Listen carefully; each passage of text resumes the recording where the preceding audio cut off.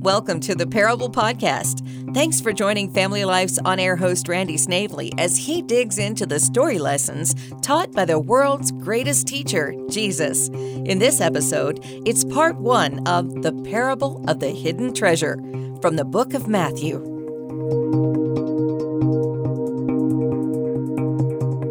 It's known as Yates Pool. Several years ago in western Texas, a barren sheep ranch owned by a guy named Yates was about to be foreclosed on. An oil company approached Mr. Yates and asked him for permission to drill on his land, and he granted it. 30 years later, the well was still producing 100,000 barrels of oil per day. Mr. Yates had been sitting on a gold mine and didn't even know it. But once it was discovered, he had a huge treasure in his possession. Looking at Matthew 13, verses 44 and 45, the kingdom of heaven is like a treasure hidden in a field, which a man found and covered up. Then in his joy he goes and sells all that he has and buys the field. Again, the kingdom of heaven is like a merchant in search of fine pearls, who in finding one pearl of great value went and sold all he had and bought it. Well, like the oil field, the kingdom of God is very, very valuable. In fact, it is worth more than all of what you own or currently possess, no matter how much you think you are worth. And because the man found this treasure, he was so overjoyed over it that he went out and sold everything he had to get it. There are many who will argue that the man in verse 44 and the merchant in verse 45 represent Jesus. The argument being that's who the sower and the man represented in the earlier parables. But the symbols in one parable do not necessarily mean the same thing in the next parable. The seed in the first parable in Matthew 13 is different from the seed in the second parable. I suggested the birds in one parable don't necessarily represent the same thing in the next parable. The man in verse 44, I think, represents you and me. It could be Joe anybody. And right away, it's easy to think that this guy is pretty unethical. He finds a valuable treasure on somebody else's land, and he keeps it for himself. He's a thief. Well, hold on. Before we make a judgment, we need to look at the culture of the day. And when we do, we find that the law of the land back then was finders keepers. Jewish law said, if a man finds some money, it belongs to the finder.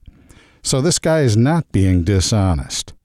Now, before we go any further, I need to give credit where credit is due. The outline for the points that I will be mentioning comes from Dr. John MacArthur. The focal point in both of these verses is the value of the objects, the treasure in verse 44 and the pearl in verse 45. I believe they represent the kingdom of God, specifically here referring to Jesus Christ and the salvation he gives. It's a priceless gift. Nothing else compares to it. The gift of salvation is more valuable by far than any other possession.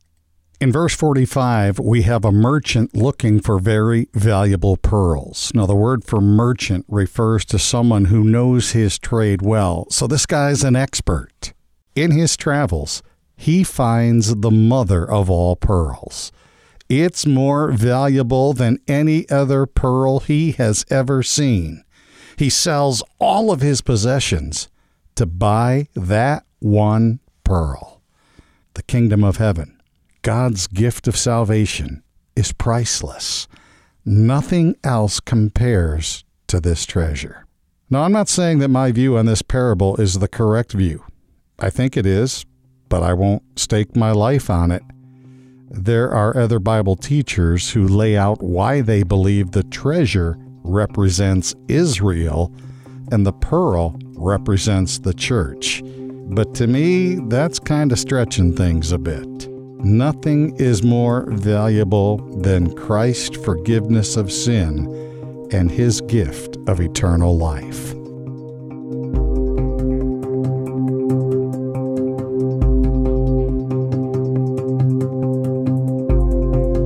So the treasure pearl is valuable, more valuable than anything you will ever possess. But it's also hidden.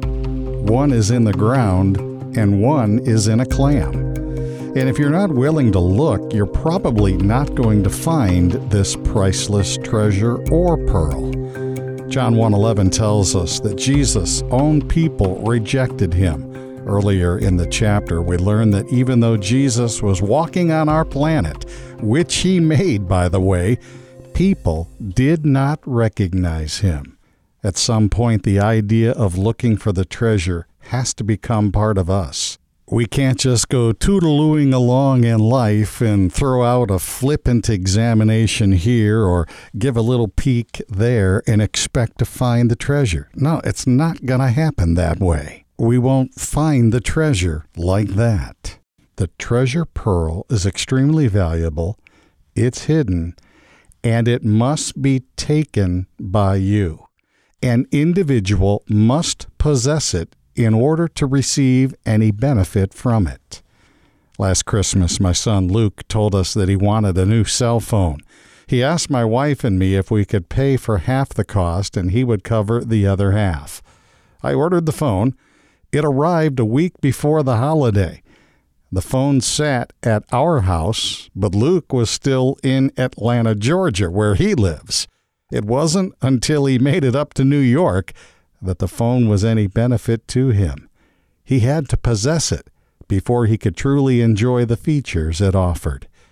And so it is with God's gift of salvation. Like the birds hanging out on the branches under the big tree in the parable of the mustard seed, many people are under the umbrella of the kingdom, but they're just there. They haven't gone digging for the treasure. They've given no thought of finding and following the Lord. Jesus said in Matthew 7, "Many will say to me, 'Lord, Lord, did we not prophesy in your name, and cast out demons in your name, and do mighty works in your name?' And I will say to them, 'I never knew you. Get out.'" You see, it's not enough to do all the right things or attend the different services.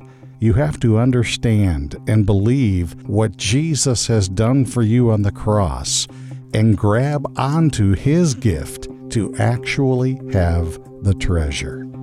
The kingdom is priceless. The kingdom is hidden. The kingdom must be possessed.